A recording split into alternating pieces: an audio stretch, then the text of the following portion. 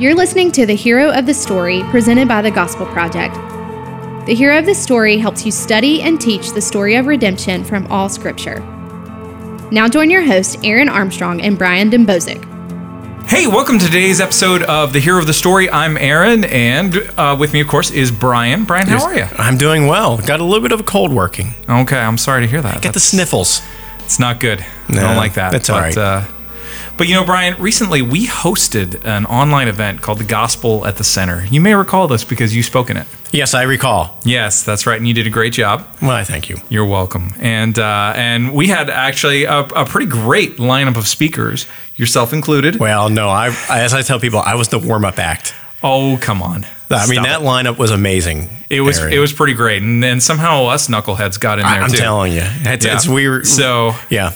So anyway, we had a great time with this event. It was phenomenal in terms of the amount of the level of speakers that were in it, the content that was shared, all of these people's love for the gospel and the church, and so we actually want to share some of that content with you. Yeah. So for the next few episodes, actually, we're going to be releasing an episode a day for a special week of the Gospel at the Center here on the podcast. That's pretty cool. It is.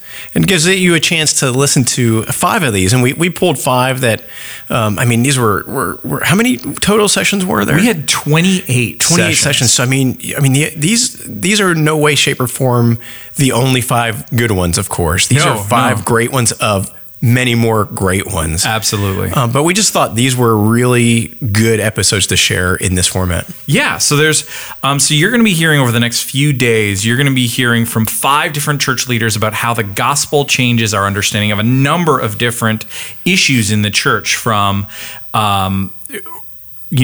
really how do we understand, diversity and ministry in an urban context, to how we process grief and help people through that together, how the gospel affects how women serve and lead in the church as well, how it impacts our welcoming of new people and new leaders. And today we're actually starting with a really interesting one, which is presented by Micah Fries, who's the pastor of Brainerd Baptist Church in Chattanooga, Tennessee. And what he's going to be talking about is how the gospel changes our view of discipline.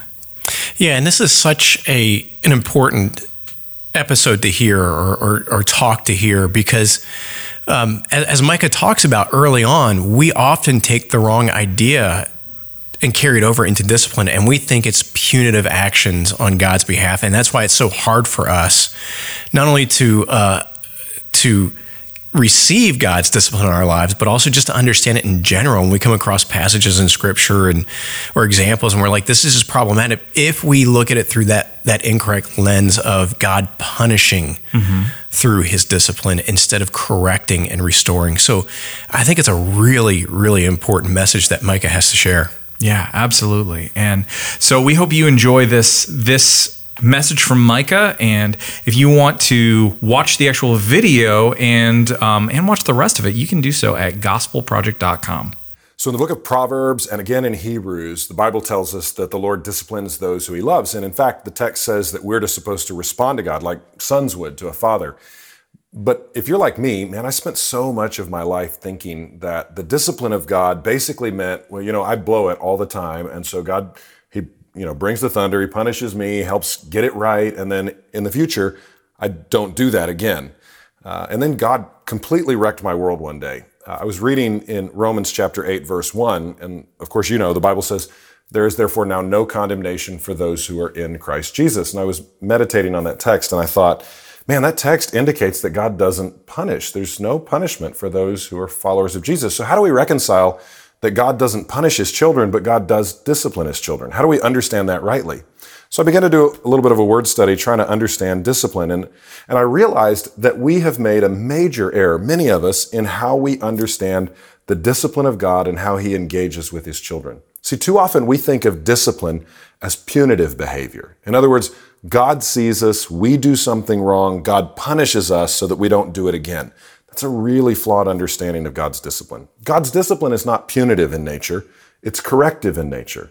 In other words, it's not punishment, it's sanctification. It's making us more like Jesus. It's pointing us forward, not backward. And that's the key. Punishment looks back at what we've done and allows us or enables us to take what we deserve because of what we've done. Correction points us forward to what God desires for us to be. He doesn't punish us because we failed. He corrects us or disciplines us or points us forward to show us what we can be, what we should be in the world the way He designed it. Now, why does this matter? It matters significantly from a theological perspective. Because if God punishes us, if His behavior in our lives is punitive, then that means that the cross has become invalid. Think about it this way.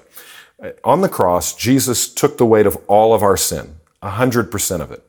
He took every bit of God's punishment, the justice of God, the wrath of God poured out on the body of Jesus when Jesus died on the cross for our sins, the Bible says, in our place.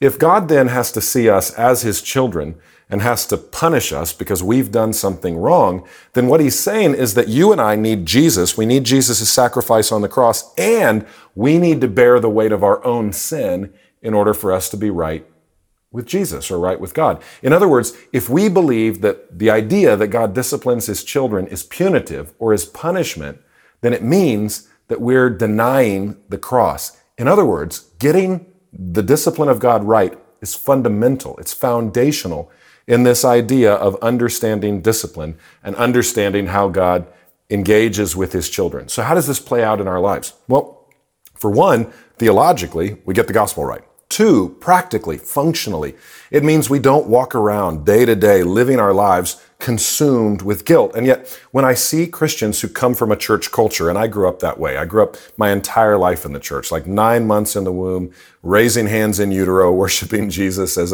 a very young child. I walked through my entire life knowing that discipline in my life between my parents who loved me and me meant that I would do something wrong. They would correct my behavior. In fact, I used to get spanked, and we had this wooden spoon at our house. My dad joked that he needed to paint on it. I need thee every hour because, I was a problem child and I constantly needed discipline. And so he would deliver that discipline. I would feel the weight of the pain and I wouldn't do it again.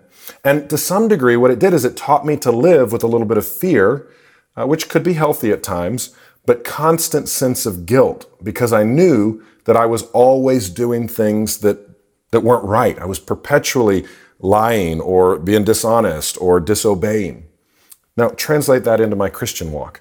I became a believer in Jesus when I was 12 years old, or I became a believer in Jesus when I was 12 years old. I was continuing to grow as a follower of Jesus, and yet I found myself as a follower of Jesus constantly buried under the weight of my sin. I knew theologically that on the cross Jesus took the weight of my sin, but I also thought, well, God disciplines His children. I deserve this. I've failed. I disobey all the time.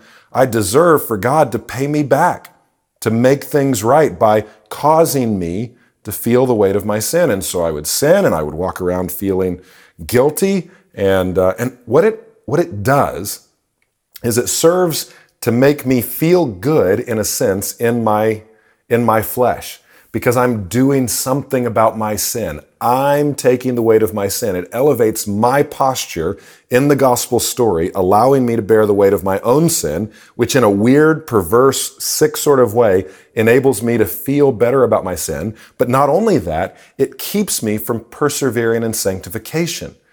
Because I understand that the fix for my sin is to trust in Jesus and have God bring the thunder down in my life. It doesn't free me to walk in holiness. It doesn't free me to walk in sanctification. So when I was meditating on this text, Romans chapter 8, verse 1, there is therefore now no condemnation for those who are in Christ Jesus. As I began to realize that God doesn't punish, there's no punitive behavior for followers of Jesus because that's what, in fact, denies the gospel. I found that actually, first of all, it frees me from believing that I can somehow be engaged at all in the process of forgiveness. That's what God does for me through Jesus' substitutionary work on the cross. But it also frees me to walk in holiness. It frees me to walk in sanctification. When I constantly receive my own punishment and try and bear that own weight, it becomes sort of a self-defeating reality where I perpetually persist in my sin. But if I understand that God is not trying to punish me, but rather trying to point me or correct me, point me toward a preferred future, it frees me to love Him deeply and to walk in righteousness. So here's the thing. If we get this wrong, and so many in the church get this wrong, they think that the discipline of God is the punishment of God. If we get this wrong, it sucks the life out of our faith. It drives us not closer to Jesus, it drives us closer to our own self-righteous perspective on Christ and gospel and Christianity. It drives us to sort of self-help Christianity, where we're constantly trying to do better and do more.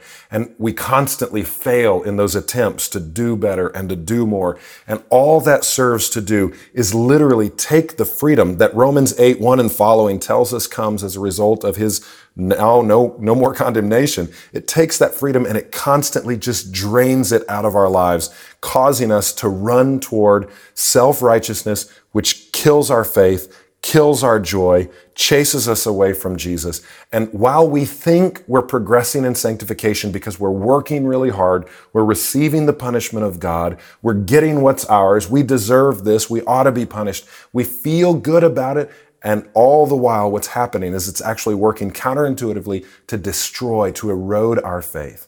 And so if I could encourage you to do anything, it would be to rest in the discipline of God, to recognize that God has designed the world to function in a certain manner. And sin entered the world and distorted everything. In a sense, it flipped the world upside down. And so when you and I believe in the gospel, it turns the world upside or right side up and enables us to see the world and to experience the world God designed it. And when you and I get the discipline of God rightly, we recognize that discipline is not ultimately pointing back at what we've done and shaming us over it, but rather it's God in love coming to us as His children, basically cradling our faces in His hands and saying, my son, my daughter, that is a flawed way to live. That will suck the life out of you. That will destroy your life. But I have a preferred destination, a preferred future. The gospel frees you to chase that preferred destination. And so I'm going to discipline you, not punish you. I'm going to correct you. I'm not going to point back to your failure. I'm going to point forward to my preferred future. And when that happens in our lives, it frees us not only to grow in sanctification, but it frees us to grow deeper and deeper in love with Jesus, who loves us enough to discipline us in response to our belief in the gospel and allows us to ultimately grow into the image of Jesus. Thanks for listening to the Hero of the Story, presented by the Gospel Project, a family of resources revealing how all Scripture gives testimony to Jesus. Learn more at gospelproject.com.